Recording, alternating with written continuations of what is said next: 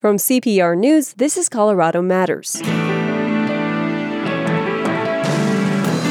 Fanvichka Rathfisk has lived in the United States on a green card for nearly 16 years. This election convinced him it's time to become a citizen. If I'm not putting my vote down, I'm not going to be able to say, oh man, next 4 years is going to stink. Well, I can't say that because I wasn't a part of it. The first in Colorado Matters series of interviews with new citizens who are eligible to vote for the first time. Then, a Boulder researcher says marine life in the Antarctic plays a unique role in the face of climate change.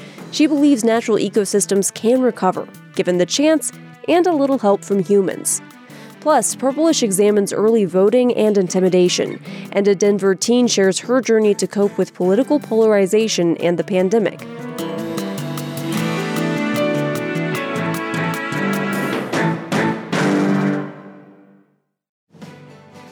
The upcoming elections could be the most crucial in recent memory, and that means Colorado Public Radio has an even greater responsibility to help you separate facts from fiction.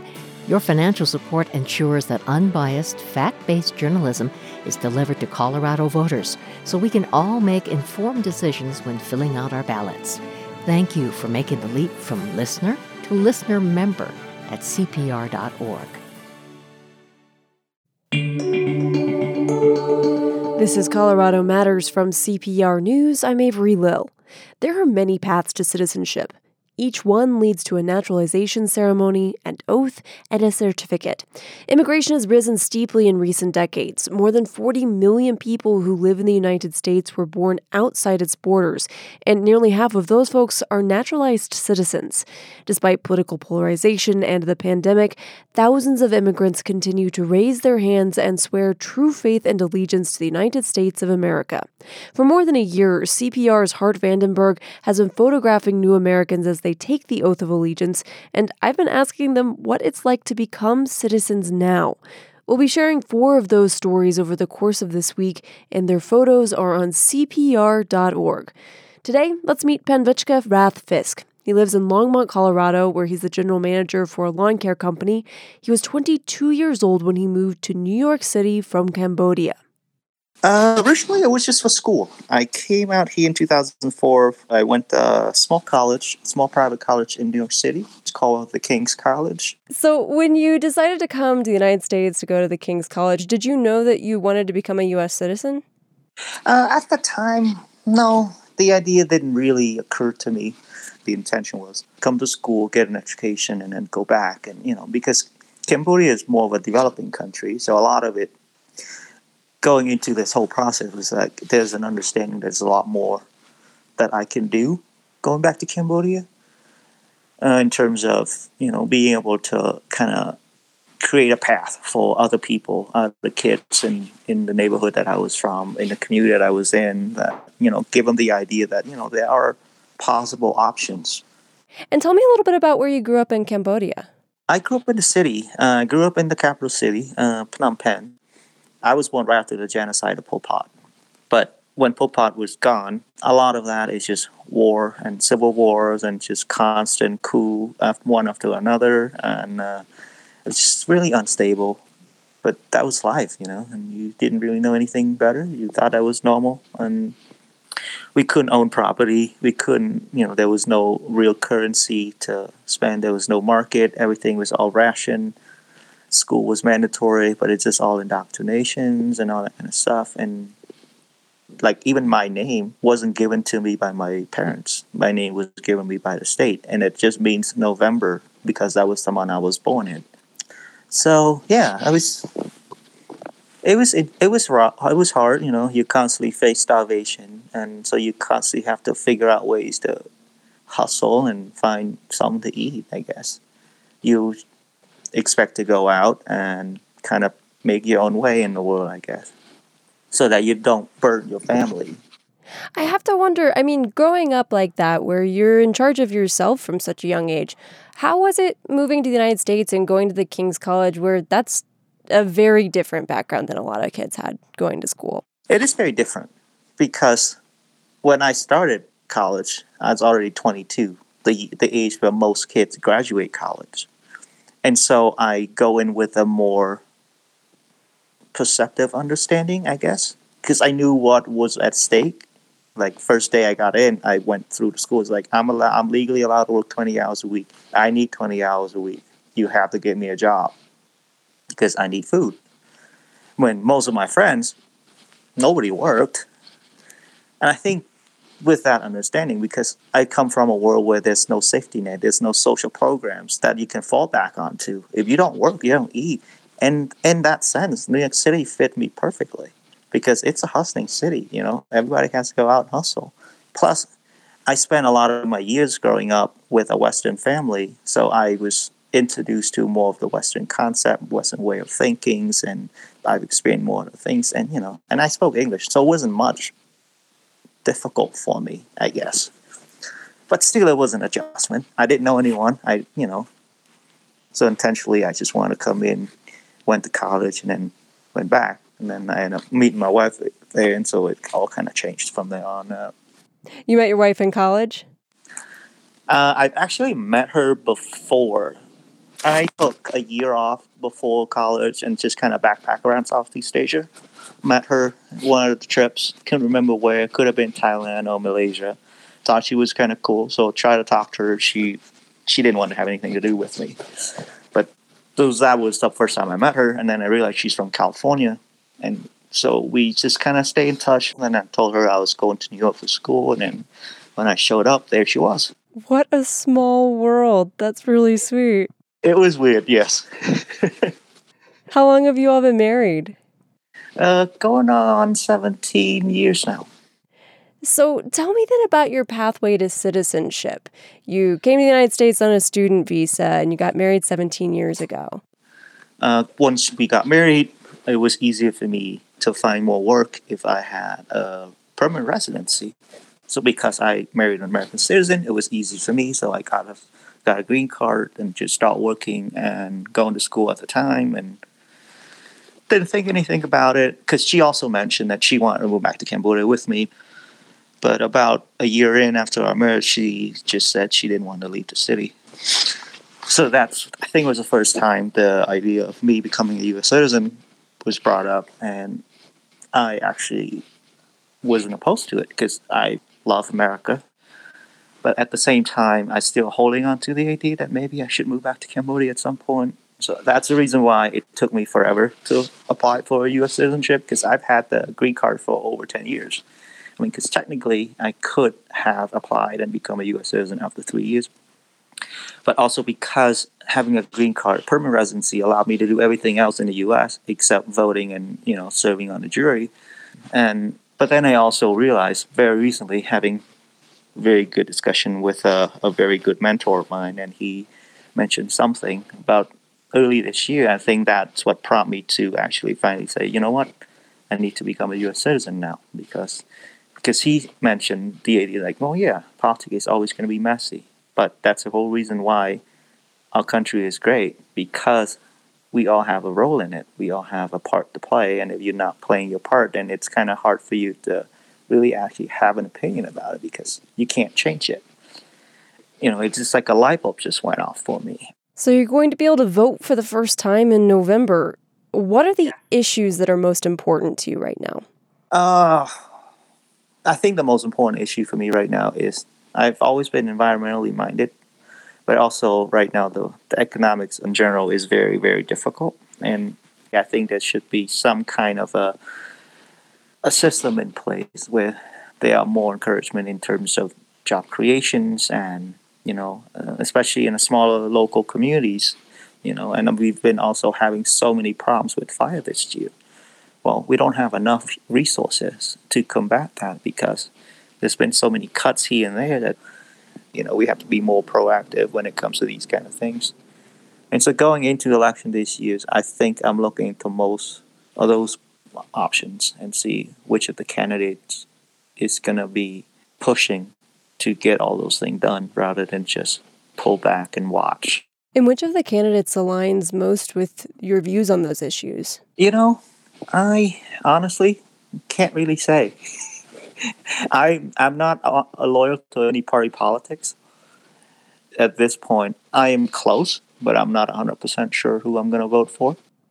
And this isn't the first election since you've been eligible to be a U.S. citizen. What is it about this election that really made the decision for you that now is the time to become a citizen and vote? Well, I'm from New York, so I know a lot about Donald Trump. And suffice to say, he's not the most popular character in the city.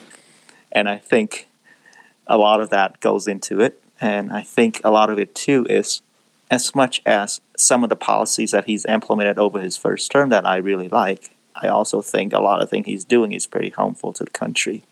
If I'm not putting my vote down, I'm not going to be able to say, oh, man, the next 4 years is going to stink. Well, I can't say that because I wasn't a part of it. And so I think that's important to me, to be able to say, regardless of the outcome, comes November, I would be able to tell myself, I can live with it. I did my part. How do you think that being an immigrant shapes your perspective of U.S. politics? I think a lot of it, too, it's these rights and privileges that's afforded to me by just for the sake of being a U.S. citizen it's also a responsibility. As much as it is a privilege, it is also a responsibility. I'm a fan of history, so I go back, I look at the sacrifices that people before me have made in order for me to be what I am today, to be able to go to, a ballot box and say, I have my right. It's afforded to me by the U.S. Constitution that I can choose who's going to lead the country. Up until the early 20th century, Asians weren't allowed to vote. I look at those things and I take it as a privilege and a responsibility, and it allows me to see, because I have friends that I work with, that are Americans, they're born and raised here. They're not even going to vote. Like growing up in Cambodia, I couldn't vote because my vote didn't count. Here, my vote does count. That's Panvichka Rath-Fisk of Longmont, Colorado. He grew up in Cambodia and he became a U.S. citizen in July. In our series, New Americans, we're sharing the stories of people who have recently become citizens, despite social upheaval, a pandemic, and political polarization. Antarctica doesn't have a government. It has a body of multinational leaders that decide how its ecosystems and resources can be protected and used. That body is meeting right now in Hobart, Australia, and one scientist from Colorado is there. Well, digitally. It's all online because of the pandemic. Cassandra Brooks is an assistant professor in environmental studies at CU Boulder. She's helped to expand conservation for Antarctic marine ecosystems, and she's featured in the new PBS documentary called The Age of Nature. It's all about the ways natural ecosystems can recover given the chance and a little help from humans. We know that marine protected areas can conserve biodiversity, and they're more important than ever because in the face of climate change, they may be one of the only things that can provide resilience to our system. Our system is undergoing incredible stress, and it's one thing that we can help with is set aside areas that we know are important, that we know are vulnerable, and give them a chance to be resilient in the face of climate change. Cassandra, thank you for being here. Thank you so much for having me. You've been going to Antarctica for the last 15 years. What drew you originally to that part of the globe? I understand that it had something to do with a particular fish. That's true. I grew up in rural New England with a real strong connection to the water and to the ocean, but I never dreamed I would get to go to Antarctica. I didn't know people even went there. And it was when I was completing a master's in marine science at Cal State University that I was given the opportunity to study a deep sea fish called the Antarctic toothfish. You may know it in your grocery store as Chilean sea bass. And the reason I got to study it is that there was a growing commercial fishery literally in the most remote part of the ocean in the Ross Sea, Antarctica. And Ross Sea is an embayment that's, I guess you could say, closest to New Zealand. It's 4,000 kilometers away from New Zealand, but that's the closest embayment. It is the most remote fishery in the world. And that is why I was there, is to try to get more information for its management. Wow. So the toothfish brought you there. What keeps you going back?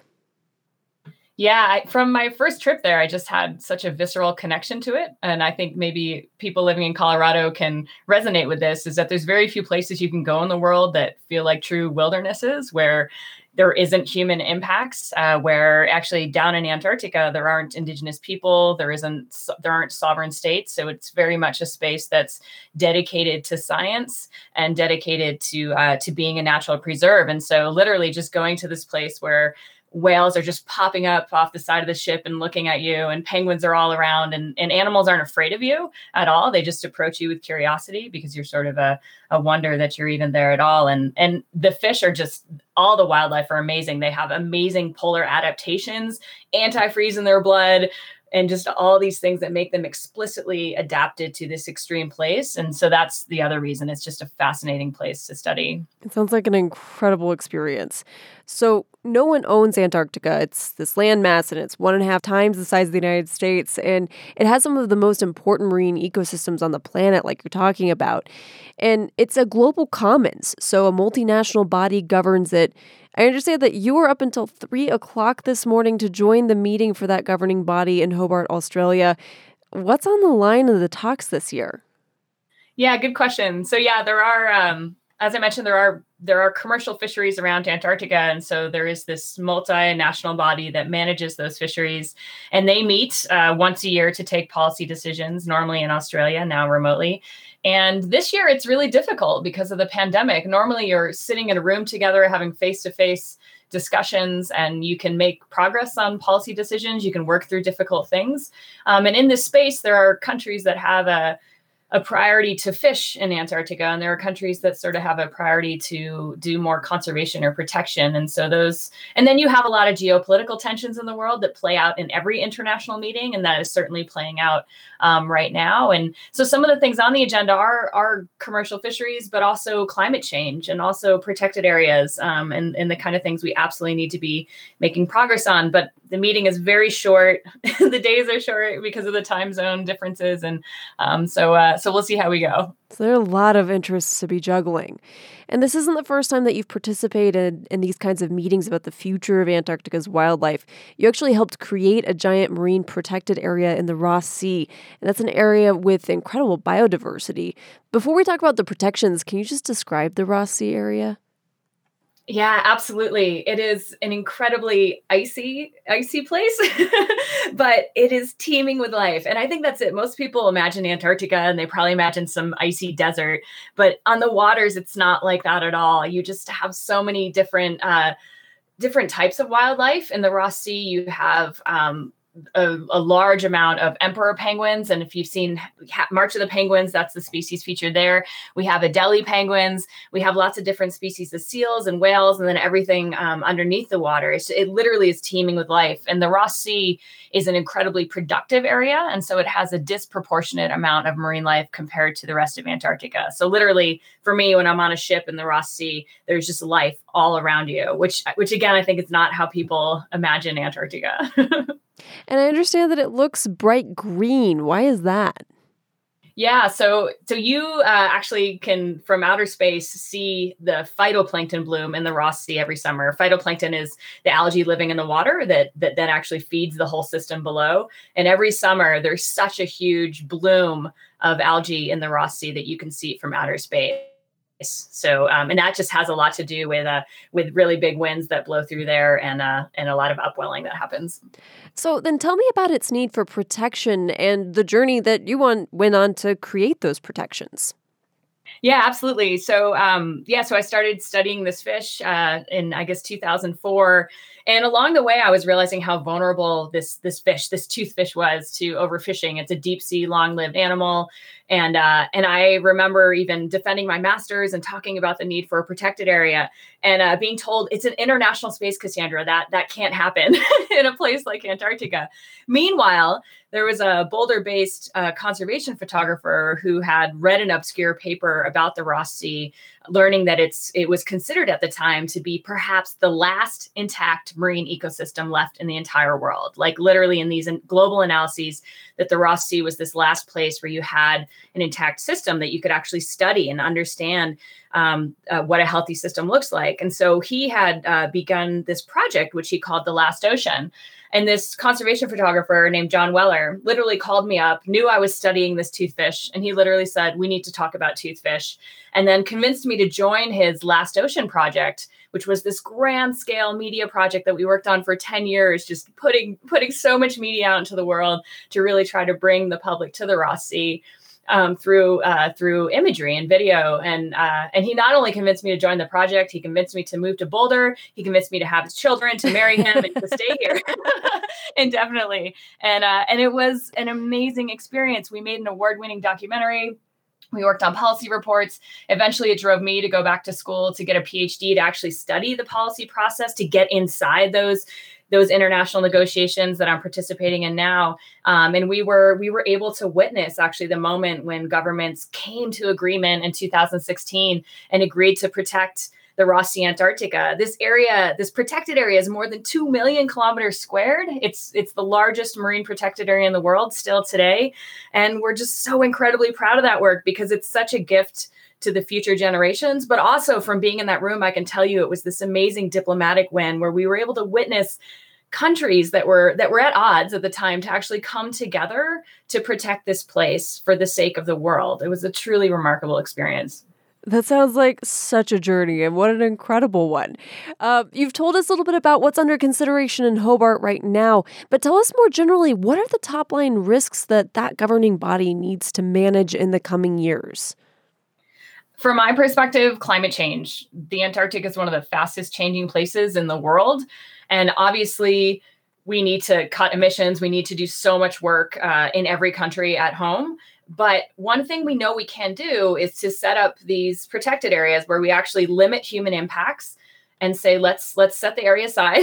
Let's stop fishing there. Let's not damage it and give it the best chance of adapting and surviving in the face of climate change. So that's one of the major things. And then also just finding ways to manage for climate change. So to looking at the fisheries that are happening and finding ways to actually integrate climate change into those management decisions. And you mentioned your husband. You and your husband's work in Antarctica, it's become a kind of family affair. And you have 2 kids, and they've both been to Hobart with you for these international meetings. I understand their names also are connected to Antarctica, right? Yes, this has all become a family affair. We've actually dragged my husband's parents down as well. And my daughter Adélie is named for the Adélie penguin, her namesake. And that's actually one of the most vulnerable species in Antarctica. When I went this last December to a specific region of Antarctica where I used to see Adélie penguins, we couldn't find them because of climate change, because they depend on colder waters. And my poor daughter kept saying, "Mom, send me a picture of the Adélie penguin," and I couldn't. And which is terribly depressing. And my son's name is Orion Ross. Ross being after the Ross Sea Antarctica. So, well, I just want to thank you so much for joining us, Cassandra. Thank you so much for having me today. Cassandra Books is an assistant professor of environmental studies at CU Boulder. She helped in the creation of the largest marine protected area in the world. She's featured in the PBS documentary Age of Nature, which airs Wednesday. After the break, CPR Politics team explores early voting turnout in the most recent episode of their podcast, Purplish. This is Colorado Matters from CPR News.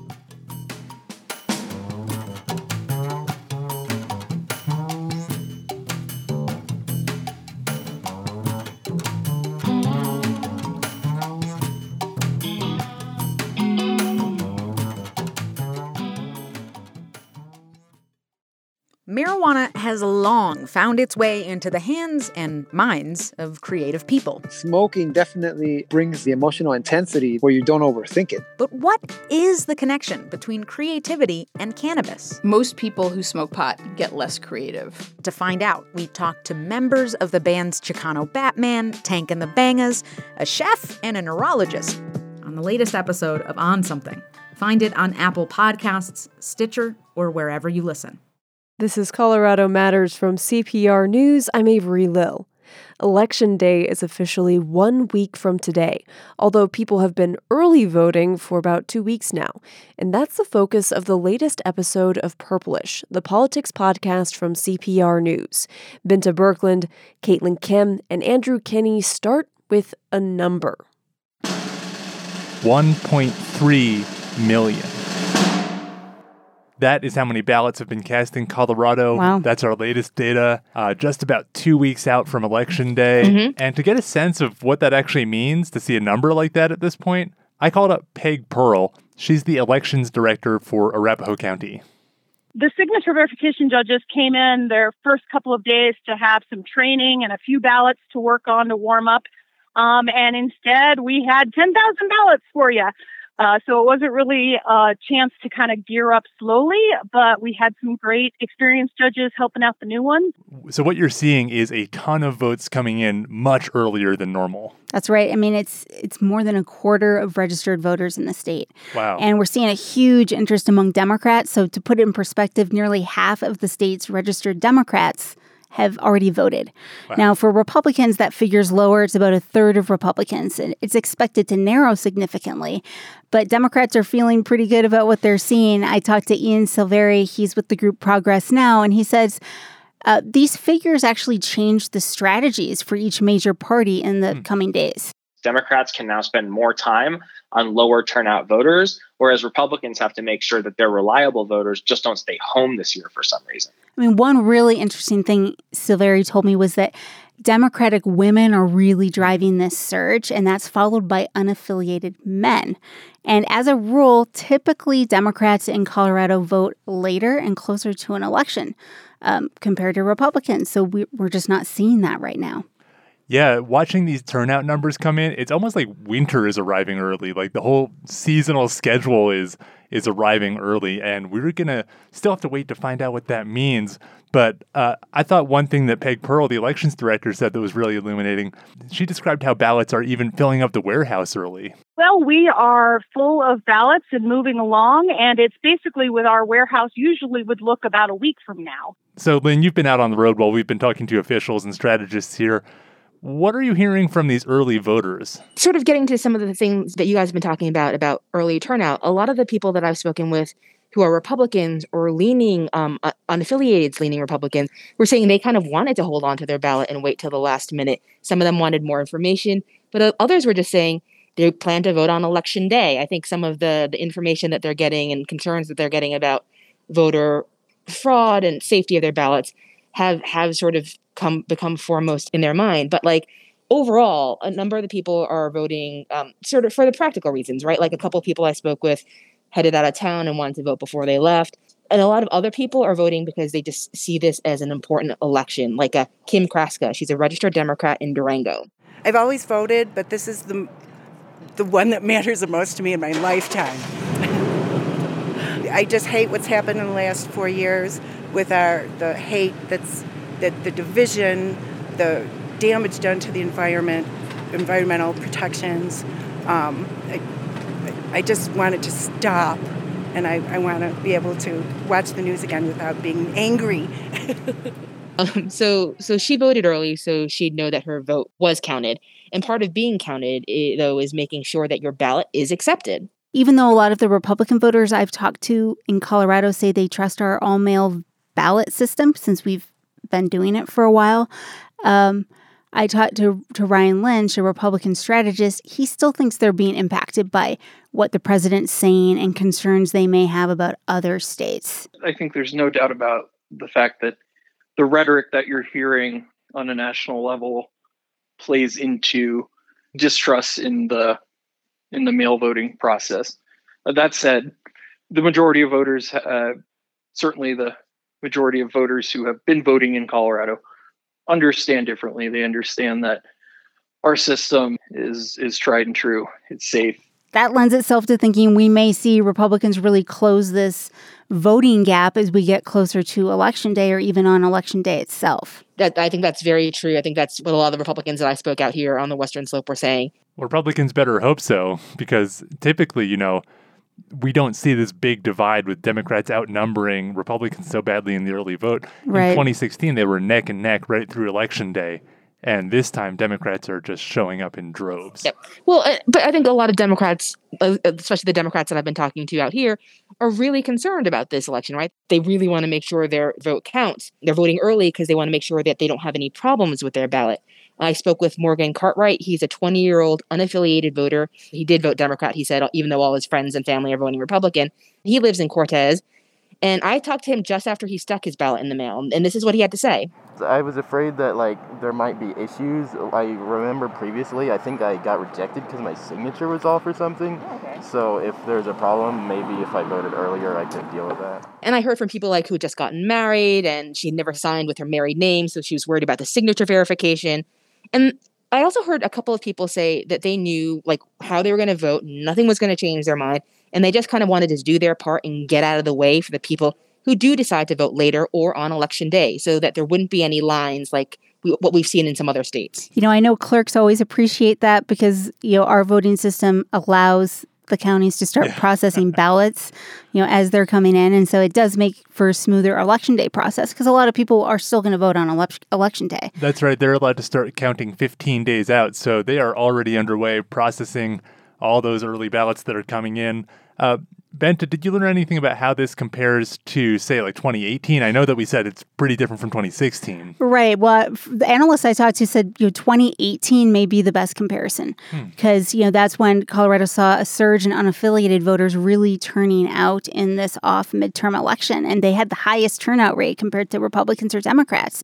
David Flaherty is a Republican strategist. He heads the Magellan Group. He said it's a very similar election in his mind to 2018. The 2018 election was really a referendum on Donald Trump's leadership. And a lot of younger voters, a lot of unaffiliated voters wanted to cast their ballot when they normally would not, perhaps to have their voice heard, if you will. And now that the presidential election is finally here, that's why we believe or anticipate to see the exact same thing. Hopefully here in Colorado, we'll have results pretty quickly on election night. But if this is the pattern we're seeing across the country with Republican votes surging in late, then we could be waiting for a while. And especially states that can't process ballots early and states that are ramping up way more mail voting for the first time. So, we could have answers to some of our ballot questions pretty early, potentially on election night. A lot will still be undecided nationally. But I know Republicans are still kind of holding out hope here for a change in the winds.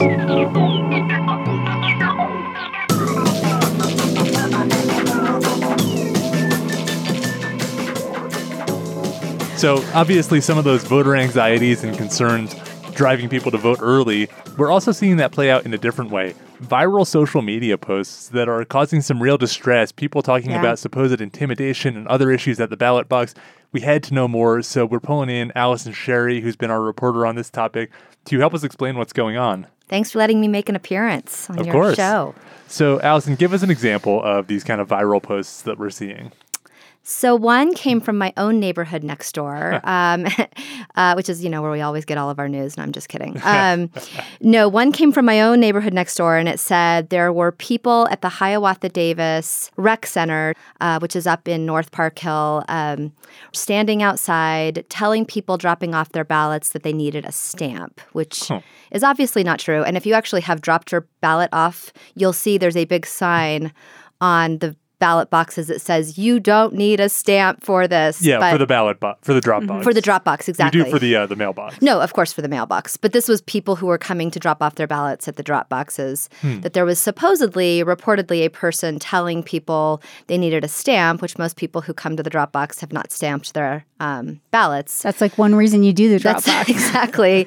And so there was that, and it generated, I think, more than 100 comments, and people were outraged, and people were telling them to call, the Secretary of State's office. And so then there was another one that a reporter at Denverite had posted from his neighborhood, people in tactical gear standing outside, looking intimidating. I don't know. Something like that, yeah. Yeah, I think tactical gear should be in air quotes. And so what we did, and I'm not trying to make light of this because voter intimidation exists, and we know this, and we've seen this in other states, and we've seen reports. There was an armed guy at a polling place in Florida yesterday. So I am making light of some of this, but I also want to acknowledge that voter intimidation does exist, and I am taking it extremely seriously. And with what came out? Yeah, what came out? Yeah, with the two cases that I was talking about earlier that happened in Colorado, I went to both the Denver Police Department and the Denver clerk and reporter Paul Lopez, and also Jenna Griswold, who's the Secretary of State. They looked at surveillance footage for up to 24, 36 hours, I think, and they did not see any evidence of this happening in those two places. There was another post. It seems like with post. the tactical guys, that would have been pretty easy to see because these drop boxes are monitored by surveillance cameras. They are, and people are not allowed to electioneer, advocate for a campaign, advocate for a political candidate within 100 feet from a drop box. But I guess you could stand outside of 100 feet of a ballot box in tactical gear as a First Amendment issue. But voter intimidation is illegal. So I think it'd be if you saw something that was concerning to you, there's a little bit of a bubble law right now on that. I mean, Allison, I was going to ask, how far is this stuff spreading? Because I saw something on the official Twitter account for the Senate Democrats in the state, talking about some of this and encouraging people to vote. Right. It may not be based on things that are actually true, that are happening, right here in Colorado. And I think, there was another Facebook post that someone sent to me. It was out of Longmont, that there were people in MAGA hats threatening people outside of a polling place in Longmont. I talked to the Boulder clerk and recorder. I talked to the Longmont police, back and forth. They went through 48 hours of police reports. They found no evidence. This person on their Facebook page said that they called Longmont police, but the Longmont police said that this didn't happen. So I think the lesson here, which is what we should all say all the time, is anything you read on social media, be extremely skeptical of that. Yeah. So while I was live tweeting, sort of Colorado is a safe place to be, tweets from elected officials, I got a direct message from State Representative Leslie Herod, who cautioned me that voter intimidation does exist, and she'd heard some reports where she, in her district, which is also in Park Hill, which I'd mentioned earlier, and, I said, can we jump on the phone? I'd love to talk to you about this. So she talked to me. She said, I have no doubt that everything they're saying is true, but I also want to caution you that voter intimidation can exist, and we want to make sure that everybody, if you see something, say something, sort of. So, I mean, I just wonder if there's a problem when there's misinformation on things that aren't true. Right. And then if we actually do see some of these things are happening, are people going to take it less seriously? That's right. We need to be really careful with how we talk about this because on the one hand, this is primed for misinformation and disinformation where everybody's on edge and maybe things that people see get misinterpreted and spread quickly on social media. But on the other hand, individual acts of intimidation and disruption do happen. Exactly. And I met a couple in Cortez that actually told me that they had read on their social media feed that a ballot box had been burned in California. So they walked past the ballot box that was outside of the drop-off location and walked straight into the county clerk's office to hand off their ballots because they didn't want anything to happen to it just in case. And I don't know, Allison, if you're hearing stories like this too. There was a ballot box burned in a suburb of Los Angeles, and I think, that's obviously under investigation. But yeah, I think I want to say that there's absolutely an attempt to sow chaos into this election. And I think that everybody needs to be skeptical. And when I say be skeptical of what you read on social media, I'm not saying, that's because it's all not true. Some of it might be true. But I've done some reporting that there are foreign actors trying to sow chaos and confusion into this election. So if they are posting something on a chat room or some advocacy group website, or they've created an advocacy group but people think is legit, and they cut and paste the stories and put it onto Nextdoor about people in tactical gear showing up at a ballot box, then that does cause concern. I mean, that if it's just one elderly couple that decides, it's not worth it for me to walk over to that ballot box and drop it off because I don't really want to see anybody in tactical gear, then they've won, right? I mean, then they've won. That even if it's a misinformation campaign, they've won. So Allison, what we've heard about foreign actors and we've heard the national intelligence folks tell us this is really high risk right now. When you were reading social media posts, did you see skepticism from any of the people responding to these allegations? Was that in people's minds like, hey, do we know that this is true? Not really. Not in that initial post that I saw on Nextdoor. I actually did do a story about this, and I posted my story on Nextdoor just so just so everybody reads this. Close this the is loop, yeah. a story. Then the person who had originally posted that removed her post, and then I had a lot of people said on my post, "Oh, I thought it seemed sketchy. That seemed fake." But no one said it to the actual original post. So maybe they're just trying to be polite. I don't know. But I don't know. Nextdoor is actually not a bastion of politeness, so probably not. But it's like after the fact, like, oh, I knew that was going to happen. Yeah, exactly. Yeah, exactly. Well, to me, one of the best answers to this is a drop of skepticism and underlining the resiliency of the system. Because, say a ballot box burns in Colorado, that would stink. But we would have ways to recover from that. People would know that their ballots hadn't been processed and counted. They'd be able to vote again.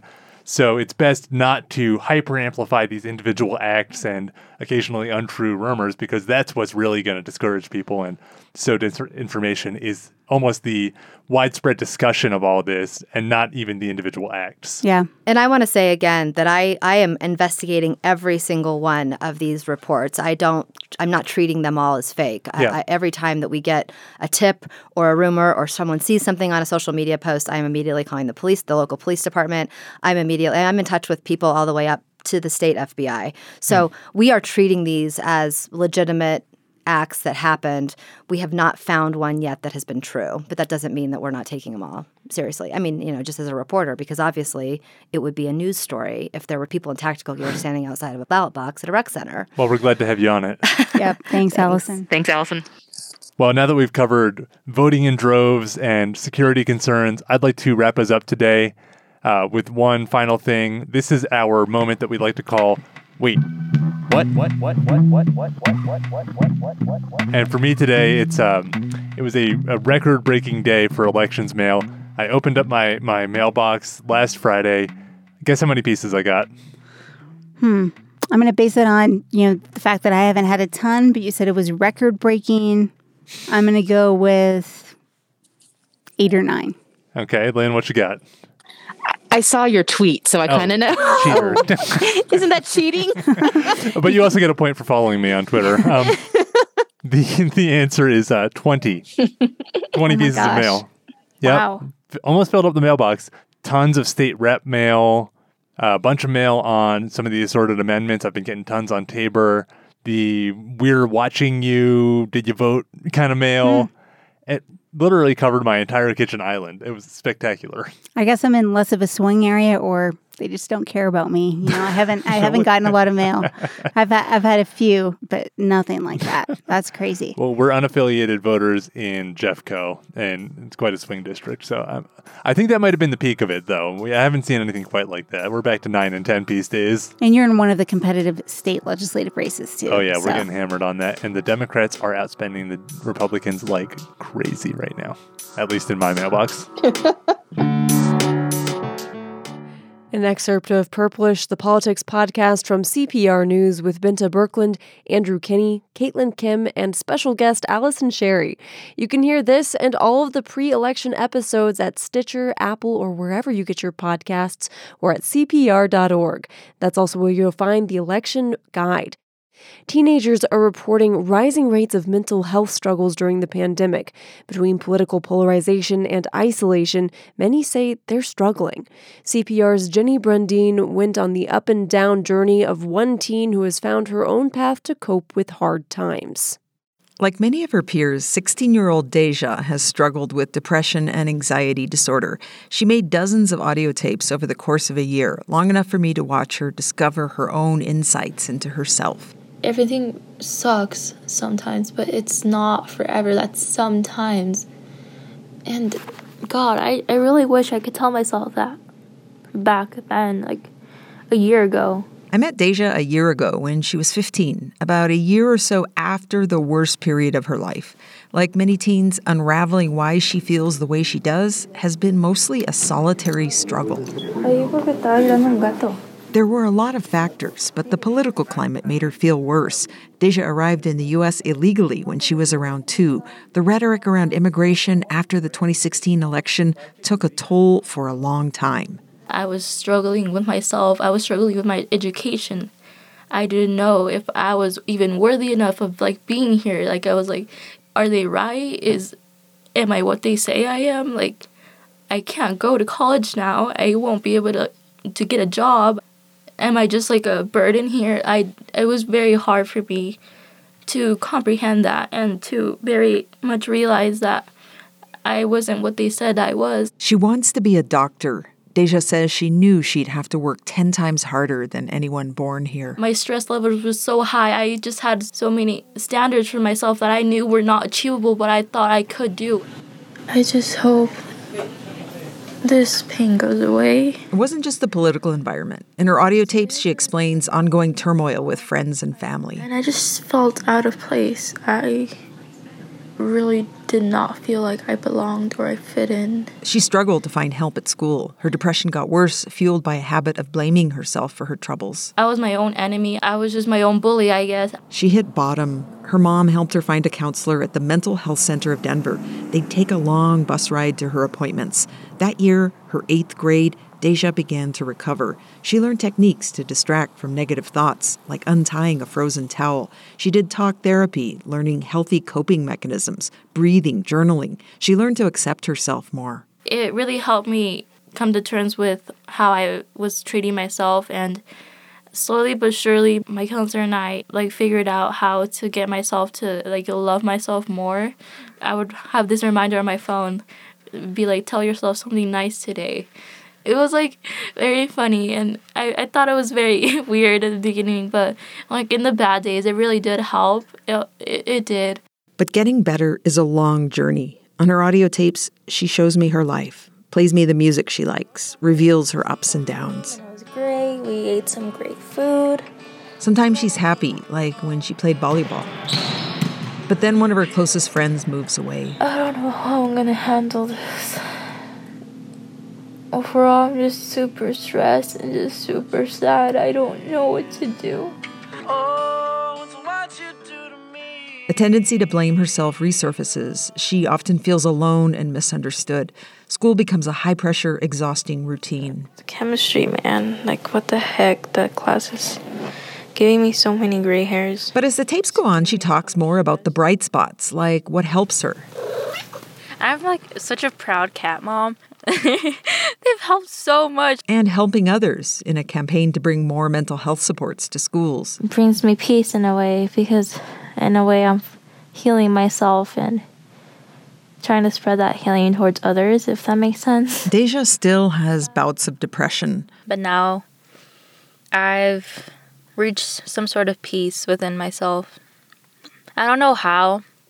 It seems so constant, right? The pain and the stress in school and family expectations. But earlier this year, she said she's gotten used to it, and it's not as detrimental as before. Then COVID hit. School has started back up, and she's finding it hard to adjust. No volleyball, no extracurriculars, no being around people all day. From going to that to nothing, it's really hard to get used to, and especially since my classes are way harder this year, and the learning style is just very different. It's just very stressful right now for me, at least. I just miss the way things were. She says it's a battle between finding motivation when everything in the world seems messed up, and then also not wanting to fail. She still goes to therapy, writes poetry about how she's feeling. Listening to Korean pop is a huge coping mechanism, like the song Spring Day. It talks about even though you're in hard times, like in winter, you'll reach the spring where things are brighter, things are easier. And the whole moral of the song is comforting the listener.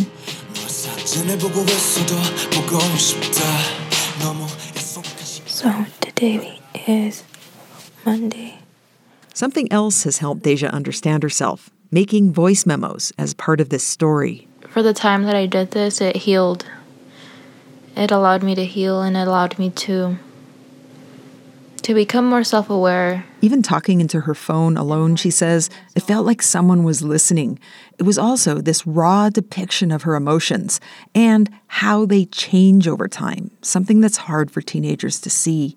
And that's Deja's central message to other teens. The wave will pass where you feel like it's all okay, and It's a process. It's a process of learning, and it's a process of like loving yourself. A more stable future is also something she's cautiously optimistic about. In June, a Supreme Court ruling cleared the way for her to apply for the DACA program, allowing undocumented immigrants to work and study in the U.S. She says she has to have faith that the country will be a more welcoming place by the time she's ready to enter college. Yeah, I just have to trust in those people and have faith in humanity. Hopefully one day a good old person's going to come and care about people like me. But until then, I'll hang on. I'm Jenny Brendine, CPR News. Thanks for joining us today on Colorado Matters. I'm Avery Lill. This is CPR News.